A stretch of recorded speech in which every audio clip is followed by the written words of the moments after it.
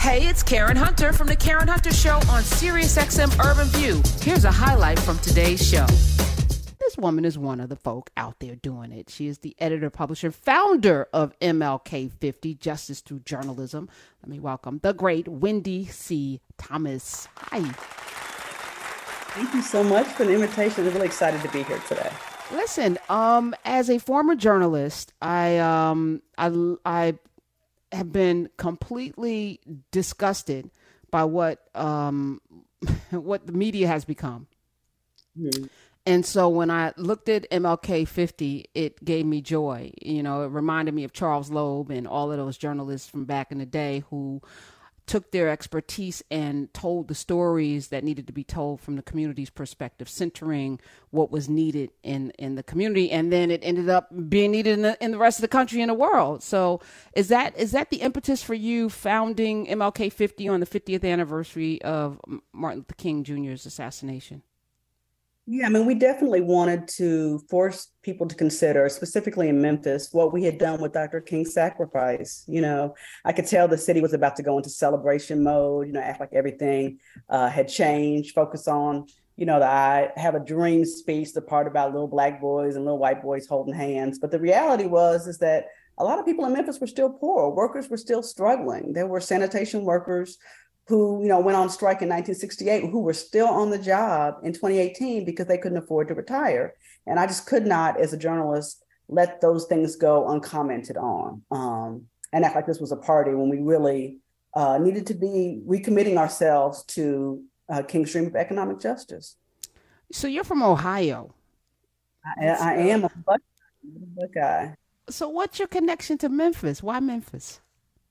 My daddy moved here to work at then Memphis State in 1980. And so my family moved here. So depending on the audience, I can claim to be like from the North or the South, but I spent most of my career in Memphis and most of my life in the South. We got a front seat to some Tennessee politics, you know, several weeks ago. And, you know, I feel like a lot of that was performative. And so we haven't heard much since, you know, and this is how, you know, how it happens, right? Stories are big and then they go away. We lose it. And the next big thing happens, but people are still living under an apartheid system. Things are still not right. People still don't have rights. So what you're doing with MLK50 is important because you're going to continue to remind us about Tyree Nichols and what's happening there, the 5 children that were taken after a traffic stop, they've been returned. So you're doing follow-up work when, you know, everyone has moved on. How difficult is that for you? I mean, it's not the easiest thing to do to start your own newsroom in the South with no money. Just an idea and a dream, but it is most rewarding work that I have ever done. And on the Covenant, we had the Tennessee 3, they got expelled and then, 2 of them got expelled and then promptly sent back, which was the right decision for those local elected bodies to make. But I just saw before I signed on here that the governor of Tennessee, Bill Lee, has announced a special section to deal with gun reform. I put that in the biggest of air quotes, August 21st. And so that'll be, 4 or 5 months since the actual Covenant school shooting. And the proposal that he's made, I don't see how it's going to make any kind of meaningful change. And gun violence, as we saw just from this weekend in Texas, is still a real pressing issue in this country. I was at Target yesterday with my niece and nephew. And for a moment I paused. I said, should I even be in here? I mean, that's how scared you can become in a community that isn't necessarily unsafe, but the policies are unhinged, right? And it allows for people to do crazy things with weapons they should never own. And I'm glad that I work with journalists who believe it doesn't have to be that way. You know, this isn't your typical both sides, she said newsroom. We believe there's some things that are fundamental truths about life, and that's how we approach the news and what we do. I love it. Wendi C.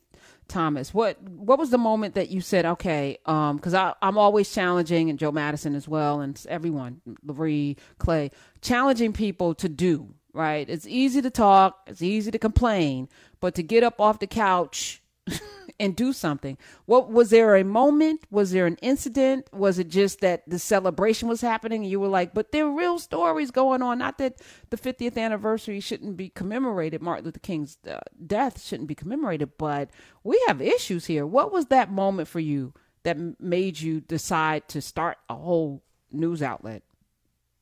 Yeah, I think if I had to go back, I'd probably go back to 2008 when I was at the daily paper in Memphis, the Commercial Appeal. I was an assistant managing editor there and Metro columnist, and I helped coordinate their coverage of the 40th anniversary of Dr. King's assassination. And so I've been thinking since then, what would it look like as a journalist to mark the 50th anniversary of Dr. King's assassination? Of course, we had the 50th anniversary of the March on Washington, Brown v. Board of Education. And so you're having these milestones come up and thinking about as a journalist, what would be my role? In 2014, I ended up leaving the paper because of the short version would be white supremacy, patriarchy, that sort of thing, and went to Harvard and did a Neiman Fellowship. And it was there where I was like, okay, this is my moment, right? I didn't have a plan B. Well, actually, my plan B was to go work at the utility company in the PR department. But I was like, I'm gonna give this journalism thing another go and try to start my own news organization. I took a class in social entrepreneurship at Harvard, and the professor told me when I presented my project that it was not viable. It was not viable. And so I was like, okay, watch me, watch me. So that kind of black woman indignation kind of rose up, and I was like, I can show you better than I can tell you. And Come so on. That's sometimes the best thing in the world is for somebody to tell you what you can't do because of their limitations, right? Because they don't see you. Which is why it's important for us to see each other and see ourselves, right? Because this world will tell you you're diminished and that you're not worthy, that you're not good enough. And it's the mantra that it has to happen in order for the power structure to maintain, because it knows the truth. It knows Right. it would completely be dismantled if we ever walk into our purpose and our actual power, our lived power. So what was the first thing you did, Wendi C. Thomas, after he told you that it wasn't viable at Harvard? Because that's the pinnacle. Of course, they know more. Right. So that professor told me it wasn't possible. And I remember I went over to a professor at MIT. I was taking a class from him, and I was, nearly in tears. I was like, am I crazy? Am I stupid? He was like, oh, no. You can do it. Not only can you do it, you must do it. So for everyone you have in your ear telling you it can't be done, there's always other people you can listen to who are like, you can actually make this happen. So I came back to Memphis and I raised a grand total of $3,000 from college classmate, a girlfriend, and then my favorite uncle in DC. And I hope my other uncles don't hear that, but one of my favorite uncles in DC, my uncle. Well, he gave you money. They didn't. So yeah, he earned that position. So we launched. Our first stories was actually about. I had a freelancer do this.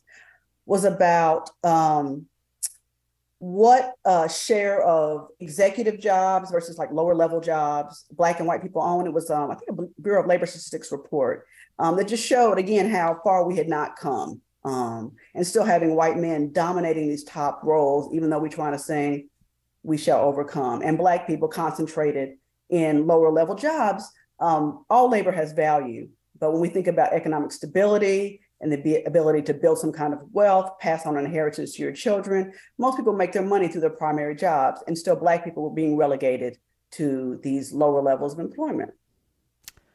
Walk us through. All right, $3,000. What does that get you? Like, all right, so fortunately, 20, 30 years ago, it would be a lot more difficult, because to build a website, I remember in the 90s, it cost like a couple of $100,000 to build a website, then the staff, and like you needed bank.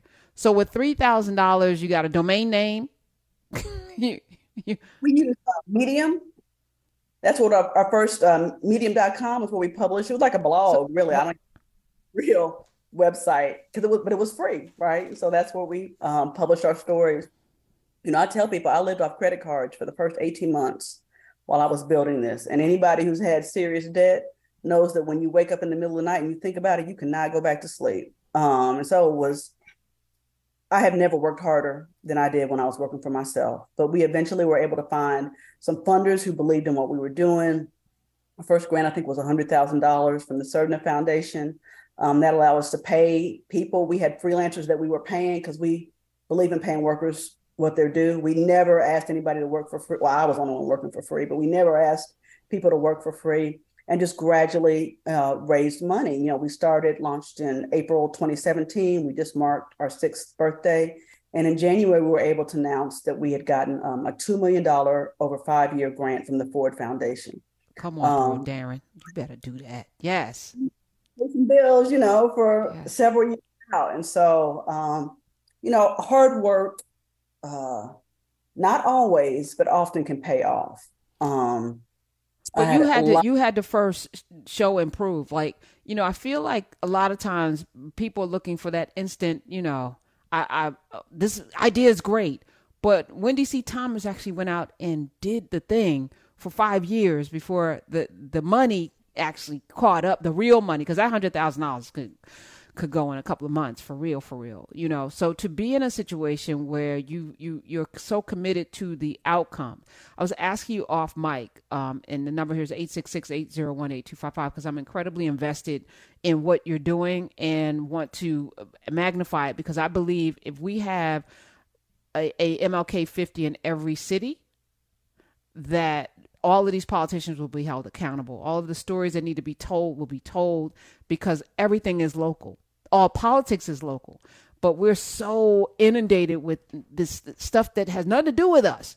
But our garbage being collected, our water, our schools, with our teachers, what's happening there.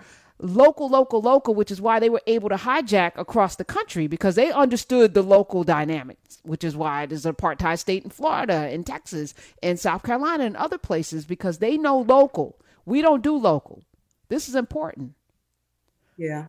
I think there definitely is a need for something like MLK50 in every urban center. And luckily, we're part of a network of nonprofit newsrooms, Black-led, across the country that are doing good work. So in New York, you have Documented New York, focusing on the immigrant population. In the Twin Cities, you've got Sahan Journal doing some really, really good work there. In Detroit, you've got Outlier Media. Out in California, you've got Berkeley Side. In Atlanta, you've got Capital B. So there are folks out here, I think, who are newsrooms out here who are liberation minded, who are being led by people of color, mostly Black people, who are putting in this work. And I think philanthropy is starting to recognize that they've got to step in and fill this gap with the demise of more traditional media outlets, especially legacy newspapers. You said something about journalists should be serving. Not extracting. Yeah. Talk about that, Wendi. Like the role of journalism is to do what? Wendi C. Thomas. It's just serve the people, to meet their needs. People say, well, what would your goal with creating MLK50? And I have 2 answers. One is to completely dismantle the status quo. Like, that's what we're here to do. But also to make a tangible, measurable difference in the lives of the most vulnerable people in Memphis, the people who have been pushed to the margins. And I think that's what we do. I think, but traditionally journalism, we, how it is. Reporters pop into a community, they get people to tell them something, they put it on TV, they put it in the newspaper, and then they're gone. There's no more communication, there's no more interaction, and we're not actually giving anything to people. We're taking. And so I think the way we try to do things differently, I'll just give you one example. Of course, after the emergency rental relief money, kind of disappeared, and we came out of that phase, not disappeared, but we moved out of that phase, evictions started to rise again across the country. And that was true here in Memphis. And, our reporter, Jacob Steiner, one of our reporters, went to eviction court all the time. And you would see these people facing off with, the landlord's attorney and the judge, and they had no idea what was going on. Like, the process, if you've never gone through it, it's opaque. People are using language, you don't know what that means. And so we wrote an eviction guide to tell people, this is what happens. And when you go there, this is what you can say to the judge. This is the language you should use to get a continuance. When you need to come back with paperwork, this is what you should have. You need some resources because you can't afford a lawyer. Here's where you go. And we distributed those by hand in communities here. So trying to give people information they can use to not get put out on the streets. And what could be more important than housing, having a place to lay your head. Amen. And it's on MLK50.com, MLK50.com under housing, eviction resources, eviction guide. and what to do if there's no shelter. If you have no shelter, there's stories, 5 lessons I learned from talking to unhoused people.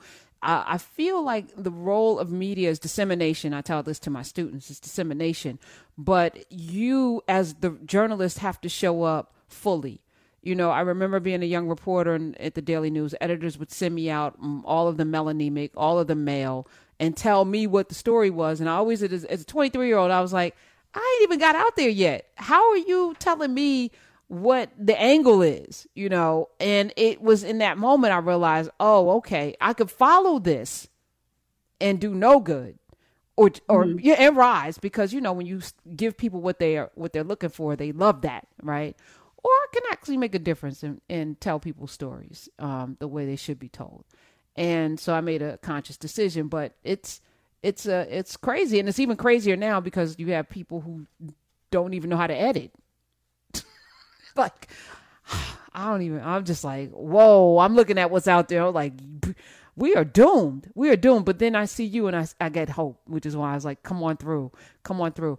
On your site, you also have, before you talk to a journalist, what was the impetus? That's powerful. I'm like, I need to study this. Yeah, well, it was because it was, again, about that not wanting to exploit people. A lot of people, most people don't never talk to a journalist. Someone shows up, sticks a camera in their face, or they're carrying a notebook and they're asking them questions about their lives, they're getting their names, and they don't know where that information is going to go, show up, what have you. And, we have a lot of relationships with people in the activist and organizing community. And we wanted people to know, if someone comes up to you and is like, hey, I want to ask questions. You are in a position of power in that situation. You should push back. You want to know, where is this going to go? Who are they? You want to check out what their website. You may just look at the website and be like, I don't want to be a part of that. What does it mean to go off the record? Say something on background. We don't teach people. Journalists typically don't teach people how to do that. But I think that's not a mistake, right? Mm-hmm. We want the situation, power dynamic, where you don't know what's going to happen. You, the source, don't know what's going to happen, and we have all the power and control. And it shouldn't be like that. I agree. Wendi with an I, Thomas. Wendi _C_Thomas. Wendi with an I. Let's go to the phones. The number here is 866-801-8255. Let's head over to Tennessee, your backyard, and welcome in State Representative Karen Camper. Okay. All right. State Rep Karen Camper, welcome. Hey, Karen, how are you? Hey, Wendi. How are you, Representative? I'm so proud of her, Karen. She's always been one to push the envelope in her writing. I remember her daily, her column she used to do that we used to all wait with bated breath to see what Wendi had to say about the subject matter. So proud of her. I'm proud of you, all the things you're doing. I know you left, came back home to Memphis, and have really made a difference with the publication. And I just wanted to let you know there's a lot of people rooting for you and a lot of people that are really proud of what you're doing. Thank you so much. That means a lot. And State Rep, how important is it to have someone like Wendi Thomas and MLK50 for the work that you need to do? It's very important because you really need someone that's going to be honest and true to the people and make sure that those voices are heard, even when it's uncomfortable for people. Even when it's uncomfortable for us sometimes as legislators or elected officials, you still need to know. You still need to, hear what the people are saying in your own decision making. And she's always been like that. I mean, on a lot of work she's done over the years, she's always been that person. And sometimes you may or may not agree. You may feel like your feathers been ruffled a little bit, but it's really important to do and to have that voice that's just out there that when you get it, it's the truth, it's raw, it's what you need.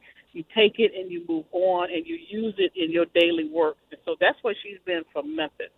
And with Memphis being, predominantly African-American community, sometimes people don't really want to hear what that voice is saying. But she makes sure that people hear that voice, and it means a lot to us.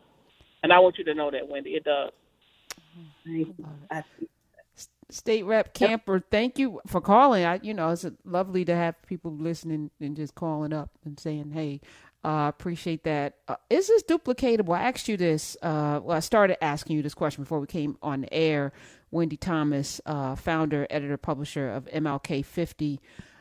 I feel like if you put the system together, that we can just rinse and repeat and just, with the right resources. Like, so what would it take if Newark, New Jersey, or Baltimore, which now Maryland has a black governor, but Baltimore has some issue. I feel like Baltimore is on the rise. Like, that could be a Mecca. We see what's happening in Atlanta, but there's some places in South Carolina is right there. North Carolina is right there.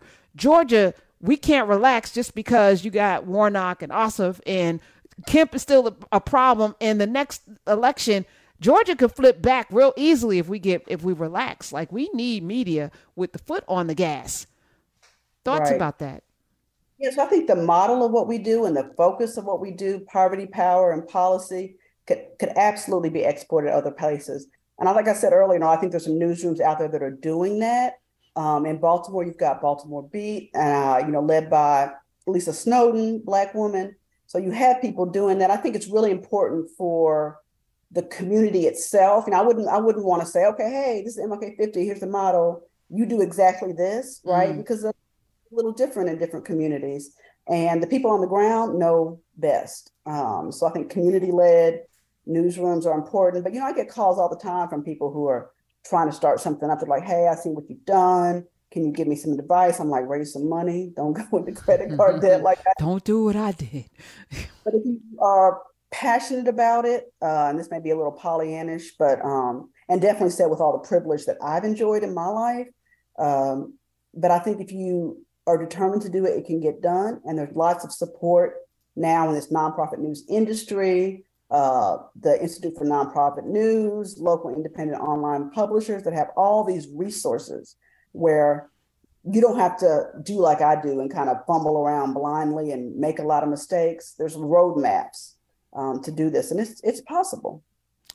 Your biggest joy in doing MLK50, Wendi, what is the thing that brings you the most joy about this work? Yeah, so I think, I began my career as a reporter, and so that's my background. I've spent a lot of time in management, but I like to write and I like to report. And I think my biggest joy of my career so far came in 2019 when I did an investigation into the debt collection practices of a nonprofit hospital here. I won't go into the whole story, but they were suing hundreds and hundreds of people in a year, dragging them into court, even though they're nonprofit and are supposed to be providing a lot of charity care.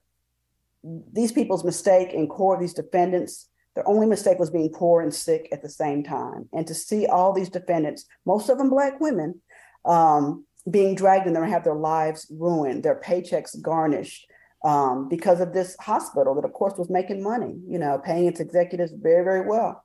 We had to put them on blast. And we did. And the hospital ended up making significant changes, including overhauling its charity care policy to make it twice as generous as it had been before. They raised the pay of their lowest paid workers from $10 an hour to $15 an hour because, yes, they were suing their own employees too. And they ended up erasing nearly $12 million worth of hospital debt for more than 5,300 defendants. One of those defendants was a woman, Miss Carey, who I met at court. She really reminded me of my mother, the kind of real modest woman, no makeup, wear a line skirt and a slip, like that level of modesty. And Miss Carey had about $32,000 in debt, which was twice what she'd made the previous year. If she paid it off as ordered, she would be 90 years old by the time she paid off that debt. Wow. Miss Carey had her debt forgiven. She went to church and she praised God. She got a good shout on. And to be able to see that, and know that the difference that made in her life and the lives of people that I will never meet makes the work worth it. Who edits you, Wendi C. Thomas? One of the reasons why I don't write anymore is because I feel like good writers need great editors. And people don't realize that. Like, I'm not playing around. Somebody asked me to write something recently, and they sent me an email, and I said, "Who's editing?" And he said, "I am." And his email had typos in it. I was like, "Dude, that ain't happening. Like, I can't." Like, you ain't proofread your damn email to me. There's no way that I am going to trust my words and it's not happening. Who edits you, and how important is that? People don't even realize. Yeah. I mean, if I meet a writer who's like, yeah, I don't really like to be edited, what I know for sure is that you're not a good writer, because all good writers understand the value of a good editor. You want that pushback. You want to be told this doesn't work before it gets published. Like, that's the time to learn what could be improved. So when I do investigative work, I partner with ProPublica, amazing newsroom based in New York. Much of what you've read, pretty much all of what you've read about Clarence Thomas and the way he's on the take came from ProPublica. So they broke that story. So Charlie Ornstein has been my editor there. Got to shout out Charlie. He's amazing. Locally, when I'm writing, it's my executive editor for MLK50, Adrienne Johnson Martin. It's me. And, sometimes, I'm also her boss, but when I'm writing, she's my boss. And it can be a little humbling to be like, when to hear from her, yeah, this is not working at all, change this. But that's okay, right? Everybody has room to grow and improve, including me, even though I've been in the business for 30 years. Everybody has room to grow. Well, as I mentioned, I want this place to be like, the lab, the incubator. So when there are stories that MLK50 wants to push out widely, you have a home to come and talk. Let's do that frequently. And keep doing what you do. I'm on the site. Is there a place where we can also donate? I know you got money. Oh, right there. It's right there. You can donate. Hold on. Yes.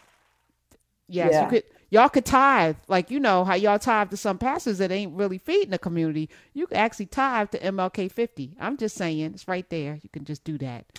So, just saying. And people that don't have money to give, we appreciate a follow on social media, Facebook, Instagram, Twitter. All of that's meaningful to us. Well, you're meaningful too. Wendi C. Thomas, thank you again for being here. MLK50, Memphis.